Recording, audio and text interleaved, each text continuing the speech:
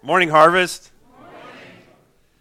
Good to see you today. Hey, baptism, first one ever at 7 George Street. It's pretty awesome. In fact, that's the only one we're doing this weekend, and we had a number of other people lined up, and schedules changed, and things came up, and so those are being rescheduled. But one of the great things about having our own facility now is that we can do baptisms anytime we please. How's that, right? We can do them whenever we want. And so we are going to do them a little bit more frequently than we have in the past because of the convenience of that. And so if you need to be baptized, if you watch that and went, you know what, I haven't done that yet, and I need to do that to be obedient to Christ. I thought Kristen gave a very strong word through those scriptures at the very end, didn't she? She preached the word right there. That was prophetic. And so if some of you have not done that and you need to do that as a testimony of your faith in Christ, then you let us know, and we'll fill the tank for you. We are looking at another date in January coming up sooner. So also, I'll just say this.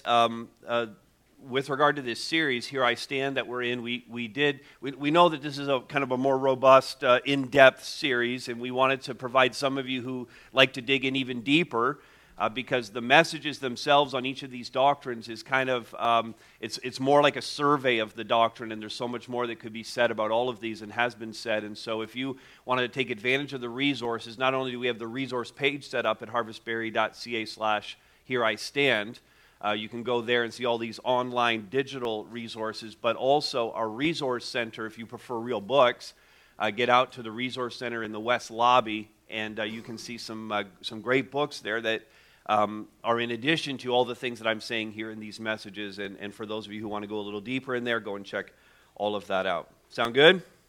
Ready for the message? All right, here we go. Let's start with a quote from a man named Peter Kreeft. He's a philosopher.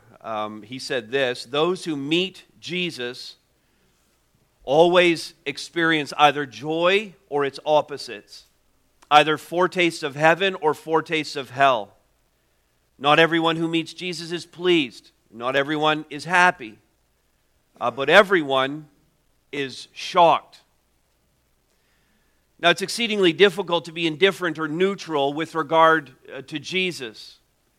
Those who truly, and to use Kreeft's words, those who truly meet Jesus, I'm not talking about people who have like this casual awareness of Him, okay, but not just a passing awareness, but they meet Jesus in the sense of studying what He said and looking at how He lived and understanding the demands that He put on people's lives and what He was calling for from us. Those people who truly meet Him cannot be indifferent toward Him. I mean, once you're confronted with who Jesus is, you either love and follow Him or you reject Him and in essence are His enemy. And in today's message, I'm going to give you the chance to decide what you think of Jesus by diving deeply into who He is. And we're going to declare by the end, "Here I stand on Jesus Christ." And I hope for your sake it will be foretastes of heaven and not foretastes of hell. Because to know Jesus is life transforming. And we have established in this series repeatedly that what we believe determines how we live. And so locking down what we believe about Jesus is so critical. It's going to dictate the entirety of our lives from now on. And this is how important this really is. Because this is not just one philosophy or religion or approach to life in a world of choices. This is how important this is. Peter preached this in Acts 4:12. "There is salvation in no one else, for there is no other name under heaven given among men whereby we must be saved." So that's getting us to this place where we're going to establish again what we believe about Jesus. And here's the statement: God, the Son, Jesus Christ, who is fully God and fully man, is the third person of the Trinity. Now, if you've been tracking with this series, you've been here for messages 1, 2, and 3. This is the fourth one. In the last two messages, we looked at the Trinity. We looked at God the Father. We looked at God the Holy Spirit. And now we're looking at Jesus Christ. And you might remember that the statements for the Father and for the Spirit were a little simpler than this one is. That this one actually carries a bit more of a punch to it, a little bit more content. And that's necessary because of the uniqueness of Jesus Christ in the Godhead, in the Trinity. It requires us to say a little bit more about His divinity and His humanity. If you like the $1,000 theological words, you know, this is a theology series. I've thrown a few words at you that only theologians use, but the reason why we have a bigger statement, a more complete statement about Jesus Christ is because of something called, ready for it? Ready? The hypostatic union. The hypostatic union. That is, that Jesus Christ is both fully human and fully God, and the union of those two into Jesus Christ is this union, this eternal union of Christ's human and divine natures into one being.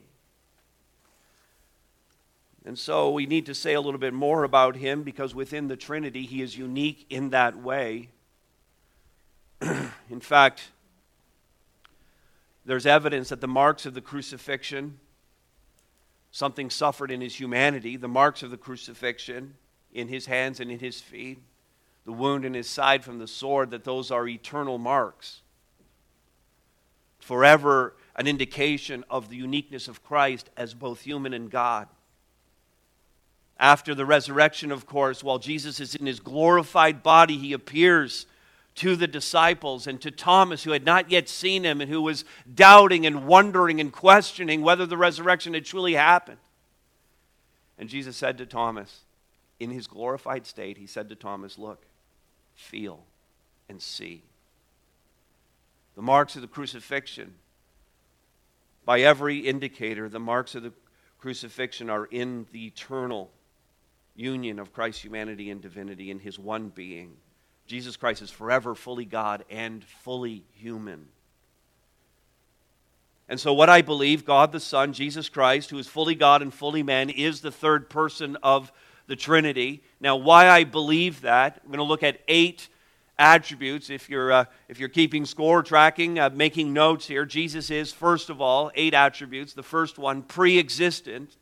He's pre-existent. He is before all things. Get your Bibles out and turn to Colossians chapter 1. We are going to look at a few longer passages. And so in the Word of God, Colossians 1, this is one of the passages in the Scripture we would just say has the highest Christology. I mean, when you just read it and you're impacted by what it says about Jesus, and it's so majestic in its descriptions. Colossians 1:15. The Apostle Paul writes this under the inspiration of the Spirit. He is, speaking of Jesus, He is the image of the invisible God, the firstborn of all creation. That is to say, not that He was born, but that He has the place of preeminence. For by Him all things were created in heaven and on earth, visible and invisible, whether thrones or dominions or rulers or authorities. All things were created through Him and for Him. And He is before all things, and in Him all things hold together. Well, multiple times Paul is explaining to us here that Jesus is before everything, and He's so before everything that actually everything was created by Him. He is before all things. Jesus was not creator. He was not created. He is actually the creator and the sustainer in the sense that He holds the entire creation together. In other words, Jesus has always been. He's just always been. Back in the gospel, we saw this when Jesus was having a conversation with the Pharisees who loved to oppose Him and weren't too happy with His ministry. These religious leaders were questioning Him, and at one point they asked Him a question. Do you think you're greater than Abraham? Now, Abraham, he's right up there, right? It's like for the Jewish people, it's like Abraham and Moses, top 2. No one else comes close. And so they're saying, do you think, Jesus, by your teaching, you think you're greater than Abraham? And Jesus replied, remember his reply? Before Abraham was, what did he say? I am. Now, notwithstanding the bad grammar, okay, we have a verb tense problem there, okay? But Jesus is saying something very powerful in this moment that the Pharisees didn't miss. In fact, by saying, before Abraham was, and then invoking the next two words, I am, he's actually getting the thing back to a conversation that God had with Moses. Okay? Remember Abraham and Moses, 1 and 2 for the Jewish people? They're saying, you think you're greater than Abraham? Now Jesus is invoking an answer that God gave to Moses. See, God was recruiting Moses to go to the children of Israel who were slaves in Egypt and to say to them, I'm going to lead you out. And Moses was like, well, what credibility do I have before these people? Whom shall I say sent me? And God said to Moses, go and tell them the I am sent you. Okay, so now you're getting as close as we can possibly get to a name for God. He is the I am. In other words, the one who has always existed, the pre-existing one. Before anything else was, I am. That's God. So God says to Moses, go tell the children of Israel, the I am sent you. Jesus says to the Pharisees, I'm greater than Abraham because before he was, I am, and the Pharisees do not miss the point. Okay, it's not like they said, oh, so that's who you are, and that's great, and they left him alone, correct? Incorrect. What did these Jewish leaders do? They did what they did so often. They bent down to pick up stones because they're about to stone him. They want to kill him for blasphemy. Because they know what so many people today don't know and don't realize, that when Jesus said, before Abraham was, I am, that Jesus was saying, I'm God. I've always existed. Not only do I know, Jesus is saying, not only do I know who Abraham is, I predate him by like forever. I'm God. I'm the I am. So he's pre-existent. He's also, and you hear hints of it in that, obviously, not even just hints, but kind of outright declaration. Secondly, he's also divine. He's divine. The whole fullness of deity is in Jesus. Now you're in Colossians 1. Flip over to Colossians 2, probably one page turn, verse 9. Colossians 2:9. For in him, speaking of Jesus still, the whole fullness of deity dwells bodily. How much deity is in him? Yeah, all of it. All of the deity. Okay, Jesus has all of the deity. If we said the fullness of deity was in him, that would be all the deity. And Paul goes out of his way to say, now the whole fullness. Let's stack the things up here so that we get the point that there's no part of Jesus that isn't divine. He's 100% God. Now, again, John's gospel, the gospel, John 1:18, no one has ever seen God. No one has ever seen God. You know that that's still true today. No one has ever seen God. The problem with actually seeing God in his fullness, God the Father, is that God dwells, Paul told Timothy, in unapproachable light. That the examples that we have in the Scripture of people who actually got into the presence of God got even close to it. Moses, his face glowed such that it frightened people. Isaiah said that he was a man undone, that he was coming apart at the seams for having been brought into the throne room of God. John fell down as a dead man. Paul's life was never the same. And they only got just barely a touch of the experience of the glory of God. And if you and I got into the very presence of the glory of God, being sinners that we are, we would be like just consumed, just vaporized in the moment. No one has ever seen God. The only God, now track with me here, we're looking at John 1:18, the only God who is at the Father's side. Who is that? That's Jesus. When he ascended, after the resurrection, he ascended, he said, he ascended to the right hand of the throne of God. The only God who's at the Father's side. That's Jesus. He has made him known. What we know about God, we know because Jesus has revealed himself, revealed God to us. Jesus, the Son of God, has made God known to us. And all of the attributes of God are in Jesus Christ. And you say, well, I read the gospel and I see sometimes when he doesn't look very godlike. And that's a great objection. Sometimes he doesn't look like God. Sometimes we see him not knowing something. Who touched my robe? Why didn't he know that? If he's God, why didn't he know that? Sometimes we see him not exercising his power.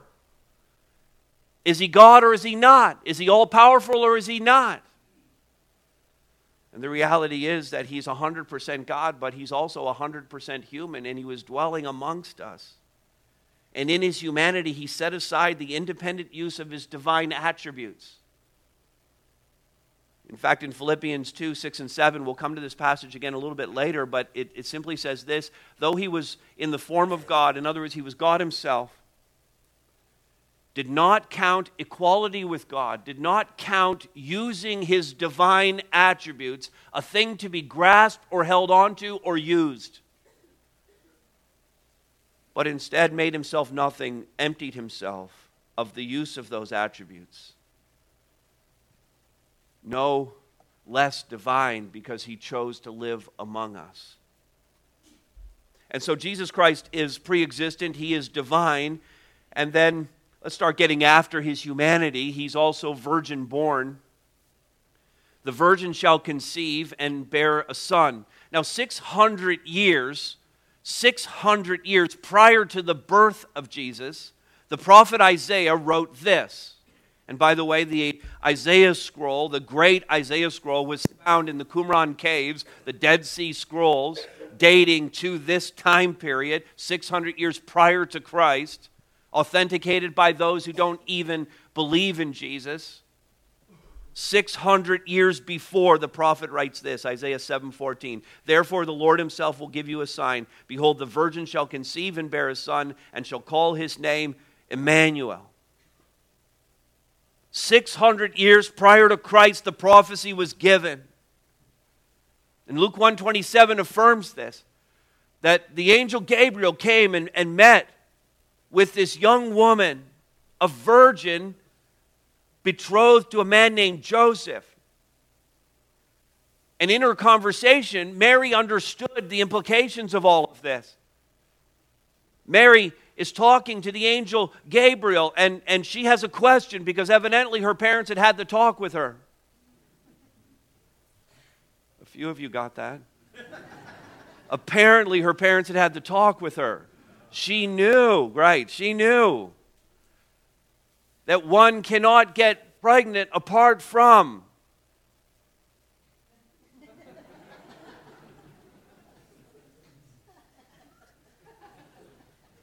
So she asked the question, Luke 1:34, how will this be since I am a virgin? I've never been with a man. And the angel Gabriel explained to her she's going to conceive Jesus by the Holy Spirit. That would actually fulfill the most ancient of prophecies concerning the Savior, the Messiah, the gospel. Genesis 3:15, right after Adam and Eve had sinned, God delivered a promise about the gospel, and he said that a Savior would come, and this Savior would come through the seed of the woman. That was the first prophecy, and this was the fulfillment of that. And the virgin birth demonstrates to us several things. First of all, the power of God in salvation. The virgin birth tells us right up front that God's power is sufficient to save. And no one else's power is sufficient to save. The virgin birth tells us that the miracle of the virgin birth actually speaks to the uniqueness of God's ability to save. So no one else can save. God's power, God's uniqueness. The virgin birth also is the only means by which the union of deity and humanity could take place. And the virgin birth also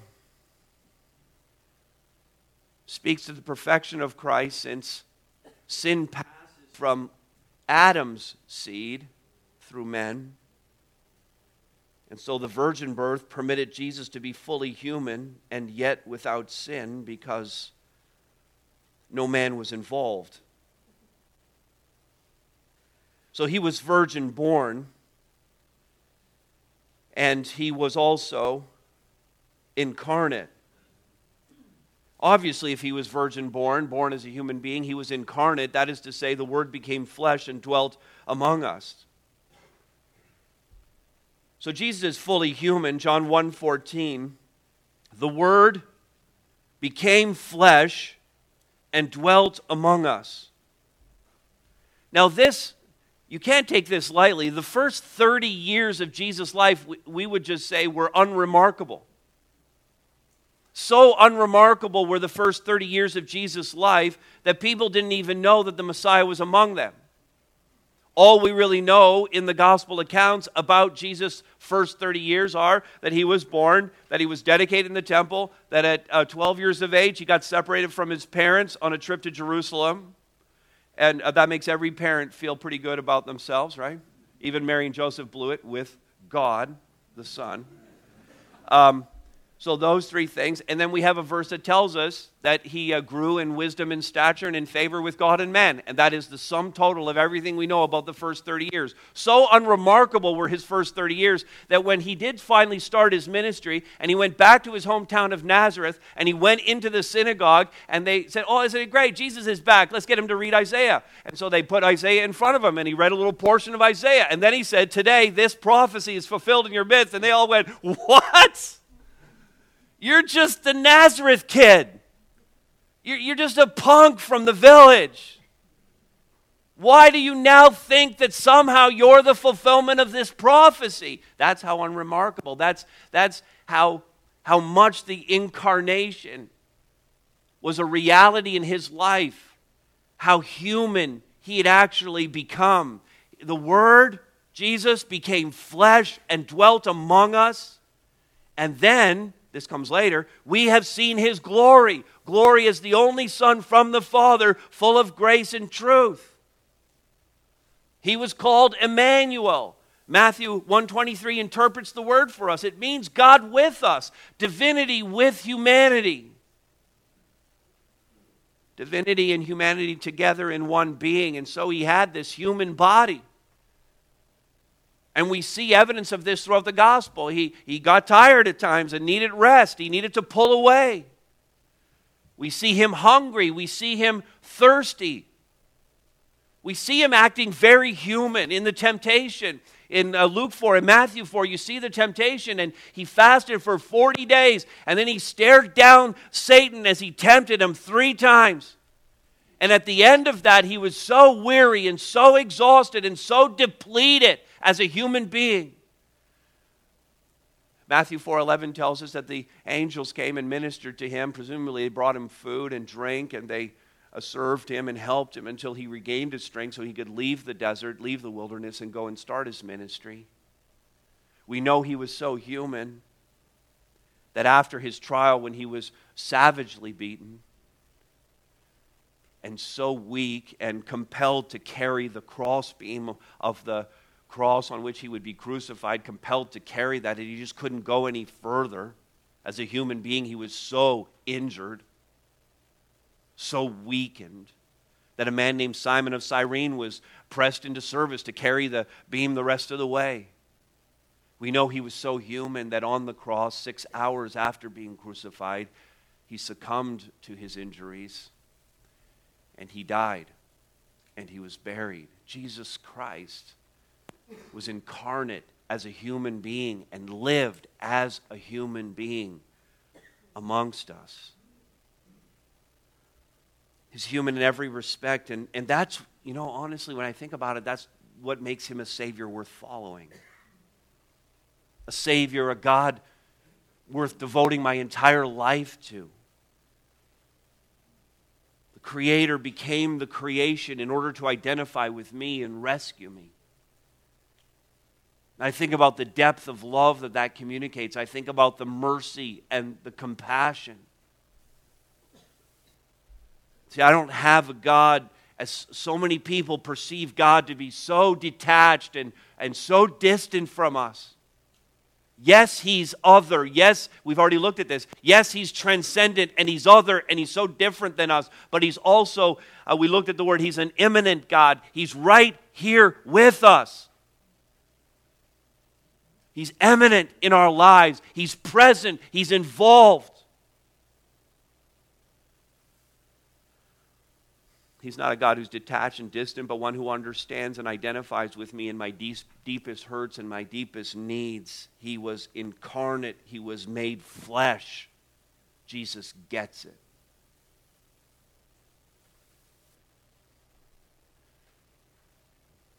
How you doing? You with me still? Yeah? Want to keep going? See this next. As a human, Jesus was impeccable. He committed no sin.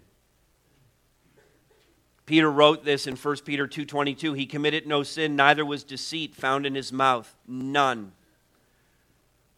The preacher of Hebrews said to his listeners, "For we do not have a high priest who's unable to sympathize with our weaknesses, but one who in every respect has been tempted as we are, yet without sin." Again, having such a Savior who knows what I'm facing, who knows what temptation feels like, that's an immeasurable gift to us. But listen, we could even ask the question at this point, and I know when we talk about the impeccability of Christ, that He didn't commit any sin, when we talk about that, some people will just say, but I don't think it was possible for Jesus even to sin. You ever thought about that? Was the temptation even real, or was Jesus just kind of walking through that knowing He couldn't actually ever give in to sin? Was He just walking through it as an example to us? And somehow, if we think it was just an example and there was no possibility of sinning, that somehow we just take away some of the power of that for ourselves. A lot has been written about this. Could Jesus have sinned? Let me answer it this way, very simply. In His deity, no. He could not have sinned. James 1:13, God cannot be tempted with evil. Full stop. He can't be. God is holy.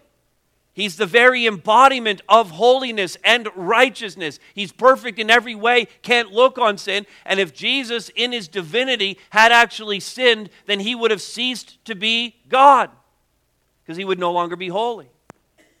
And so in His divinity, the answer is no, He could not have sinned. But Jesus faced His temptation in His humanity, without divine help. Or rather, without tapping into His very own divinity.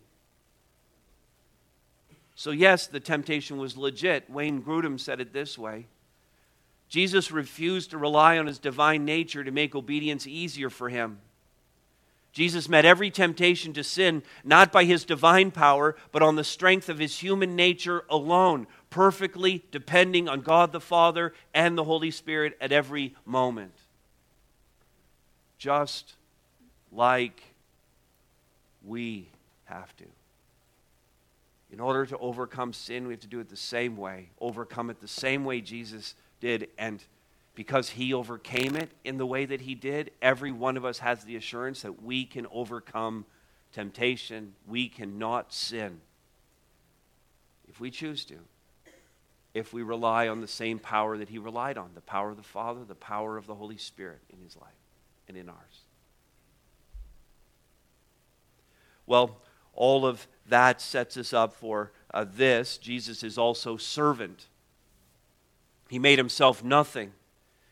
Now you're in Colossians. Your Bible should still be open there. Turn back a few pages to Philippians chapter 2. I said that we would go here. Philippians chapter 2, verses 6 through 8. Jesus is a servant. Now, speaking of Jesus, Verse 6, who, though he was in the form of God, we looked at this already, in other words, he is God, did not count equality with God a thing to be grasped, but made himself nothing or emptied himself, taking the form of a servant, being born in the likeness of men and being found in human form, he humbled himself by becoming obedient to the point of death, even death on the cross. Jesus embodies the perfect servant, the perfect sacrificial servant. When I think of the kind of people we want to be, the kind of leaders we want to be, the kind of servants we want to be, the kind of Christians we want to be, I wonder if this is what we think of first. I wonder if we get to this place of humility and brokenness and sacrifice. Do we really want to get to this place of serving others the way Jesus got there? Made himself nothing, emptied himself of himself. Are you willing to empty yourself of yourself? The ultimate expression of servanthood is love resulting in sacrifice. Let me say that again.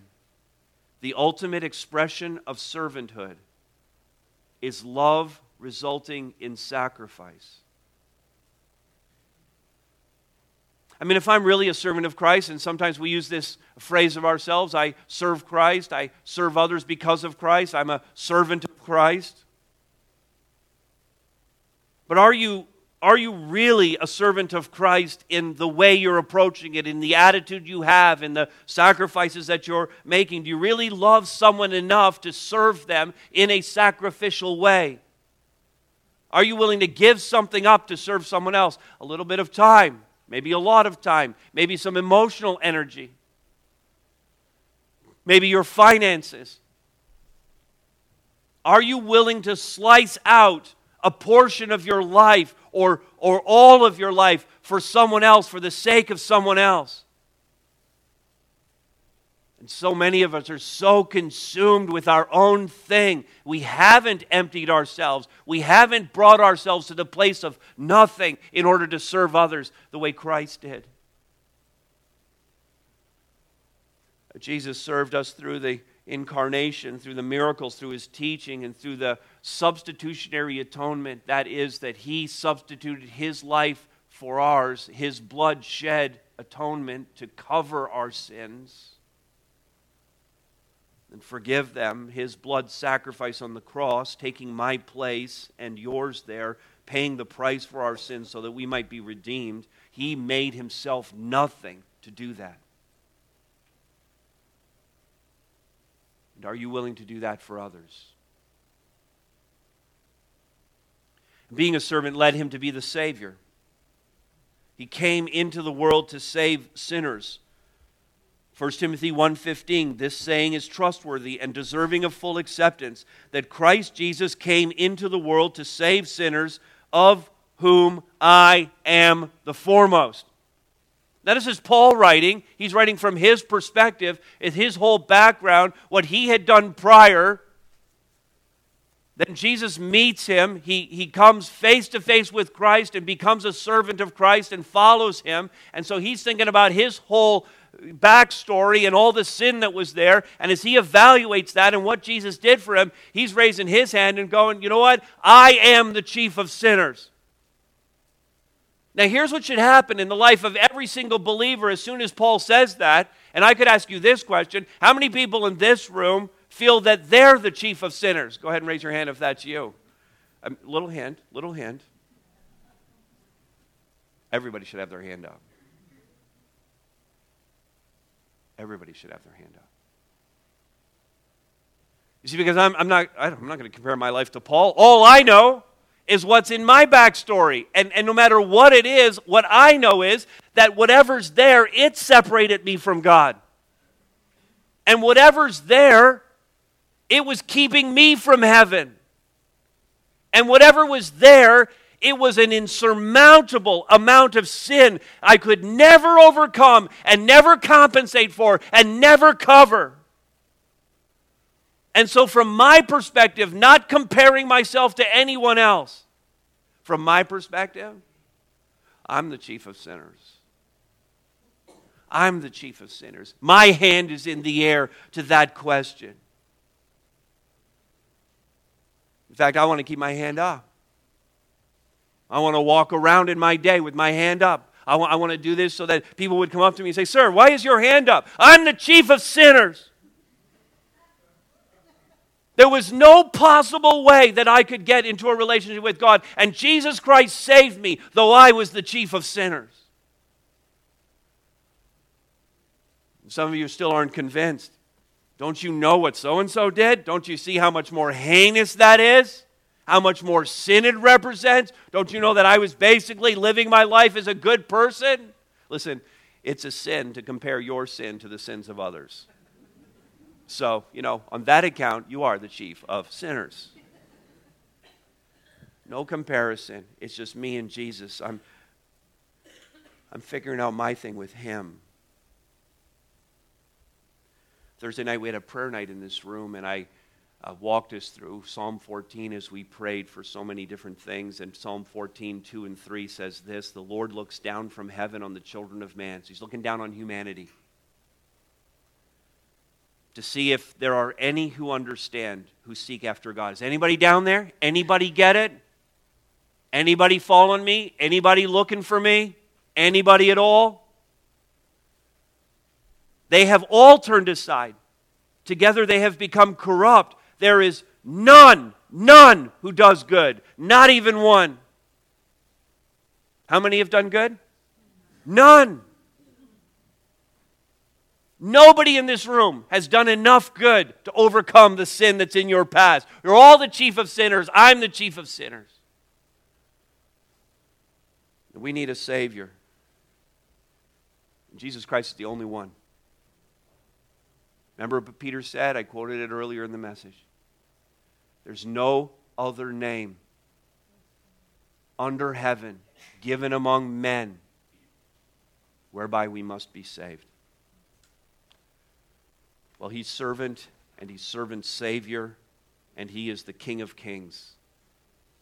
This is what's written on His robe. He has this name written. I want you to turn to Revelation 19 because you got to see this. Revelation 19. Not counting the maps and the concordance, it's the last page of the Bible. Okay. Revelation 19, 11 through 16.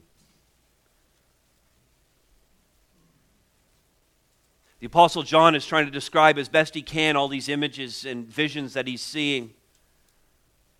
This is something that is as yet future to us. Then I saw heaven opened, and behold, a white horse. The one sitting on it is called Faithful and True, and in righteousness he judges and makes war. Who is this? It's Jesus. It's Jesus. His eyes are like a flame of fire, and on his head are many diadems, many crowns. He has a name written that no one knows but himself, and he is clothed in a robe dipped in blood. And the name by which he is called is the Word of God. And the armies of heaven, arrayed in fine linen, white and pure, were following him on white horses. And from his mouth comes a sharp sword with which to strike down the nations, and he will rule them with a rod of iron. He will tread the winepress of the fury of the wrath of God the Almighty. And on his robe and on his thigh he has a name written, King of Kings and Lord of Lords. Does that fire you up? That fires me up. I love reading that passage. Again, this picture is yet future for us. And maybe it's soon. Maybe it's soon. Even so, come Lord Jesus. Jesus Christ, the rider on the white horse, will reign forever, and whatever this life throws at us, whatever nonsense we are facing in our own lives, in our family lives, or the nonsense we hear about on the news, lots of nonsense out there. How many people experienced some nonsense in the past 7 days? For sure. But whatever's going on, I can come back to this passage going, this is the way it's going to end. He's coming. He's riding on a white horse. He's faithful. He's true. He's King of kings. He's Lord of lords. Nothing's going to rattle that. Nothing's going to shake the foundations of my life. Not for those who are waiting for this ride or waiting for Jesus. Every king, every emperor, every president and prime minister will fall before him. Every billionaire, every conquering general, every superstar athlete, every Oscar-winning actor and Grammy-winning singer will bow before him. Will fall before him. Because that's who Jesus is. Here I stand on Jesus Christ, pre-existing, deity, virgin-born, incarnate, impeccable, servant, Savior, King of kings, and Lord of lords. And so, as we've been doing throughout this series, we hear the doctrinal part, we hear the part that we believe, and then we ask the question, how's that going to change my life? How I'm living because of it. And just one application point this week, one all-encompassing application. I worship Him. I worship Him. Turn back to Philippians chapter 2.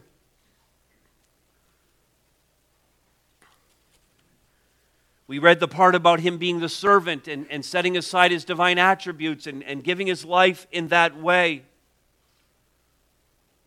Obedient to death, even death on a cross. Verse 9, because of everything that He did, because of everything that He is. Therefore, verse 9, therefore God has highly exalted Him and bestowed on Him the name that is above every name, so that at the name of Jesus every knee should bow in heaven and on earth and under the earth, and every tongue confess that Jesus Christ is Lord, to the glory of God the Father. Now think about that in light of the intro. Not everyone, this is what Peter Kreeft said, not everyone who meets Jesus is pleased. For some, meeting Jesus brings foretastes of hell. Because every knee should bow and every tongue confess, not just those of believers but also unbelievers.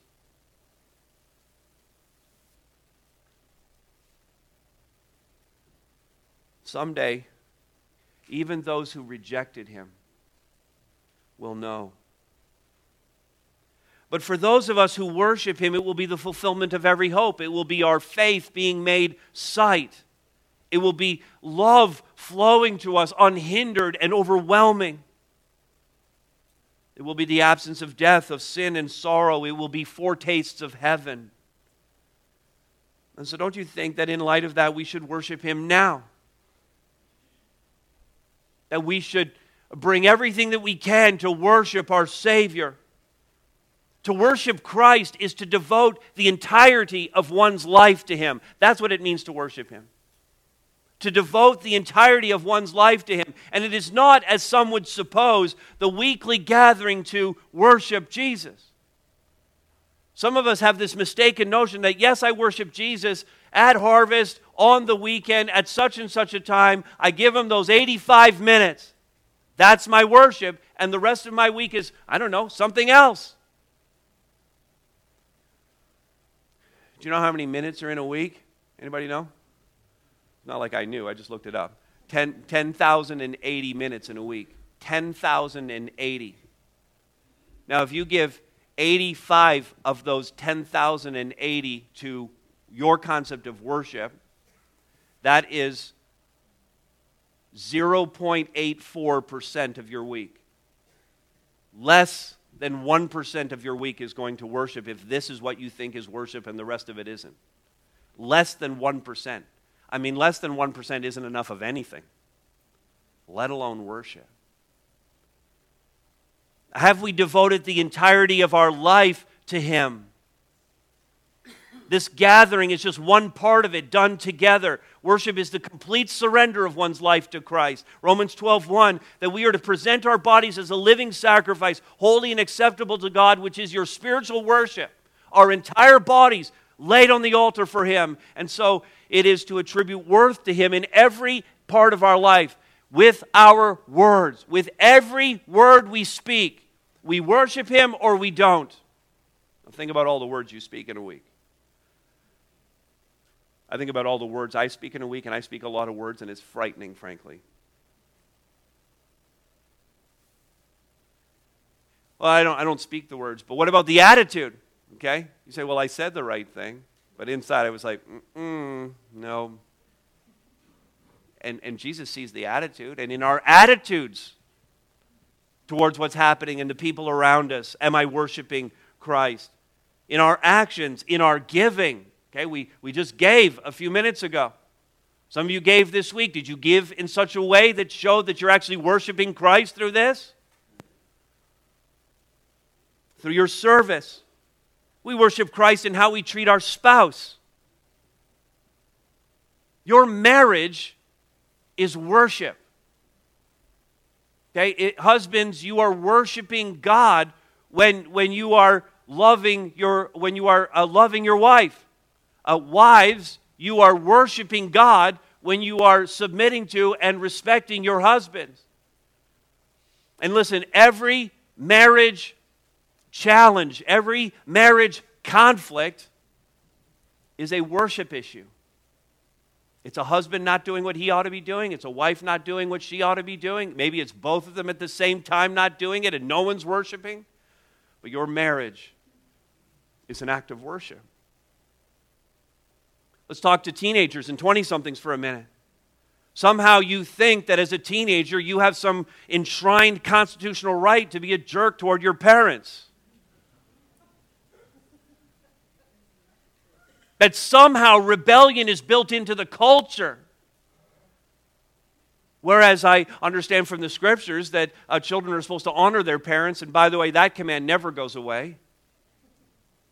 You're supposed to honor your parents. It's worship, is what I'm saying. So you either worship Christ in the way you relate to your parents and grandparents, or you don't. Parents, same thing. Are you provoking your children to anger? Are you making life difficult on them? Are you the one being a jerk? Okay, it's worship. The parent-child thing's worship. Are you working hard for your employer? That's worship. Employers, are you treating your employees with respect? That's worship. Every aspect of our lives, being good citizens of our country, meeting the needs of the least of these, ministering to those on the margins, the vulnerable of our society, it's all worship. Logging your 5,000 hours, getting out in the community, impacting people's lives is worship. Contributing to Harvest Helps at Christmas, it's worship. Every part of it is worship. It's advancing the mission He gave us to tell others about Him, using our gifts, planting churches. Worshiping Christ is certainly singing, the lifting and clapping of hands, and praying and proclaiming and listening to the proclamation of the Word as an outward expression of what's happening inside of us and what's happening throughout our week. Worship is reaching for the day that's described for us in Revelation chapter 5, when the ransomed people for God from every tribe and language and people and nation will gather before the throne of God and say together, to Him who sits on the throne and to the Lamb be blessing and honor and glory and might forever and ever. Here I stand on Jesus Christ. Do you stand there too?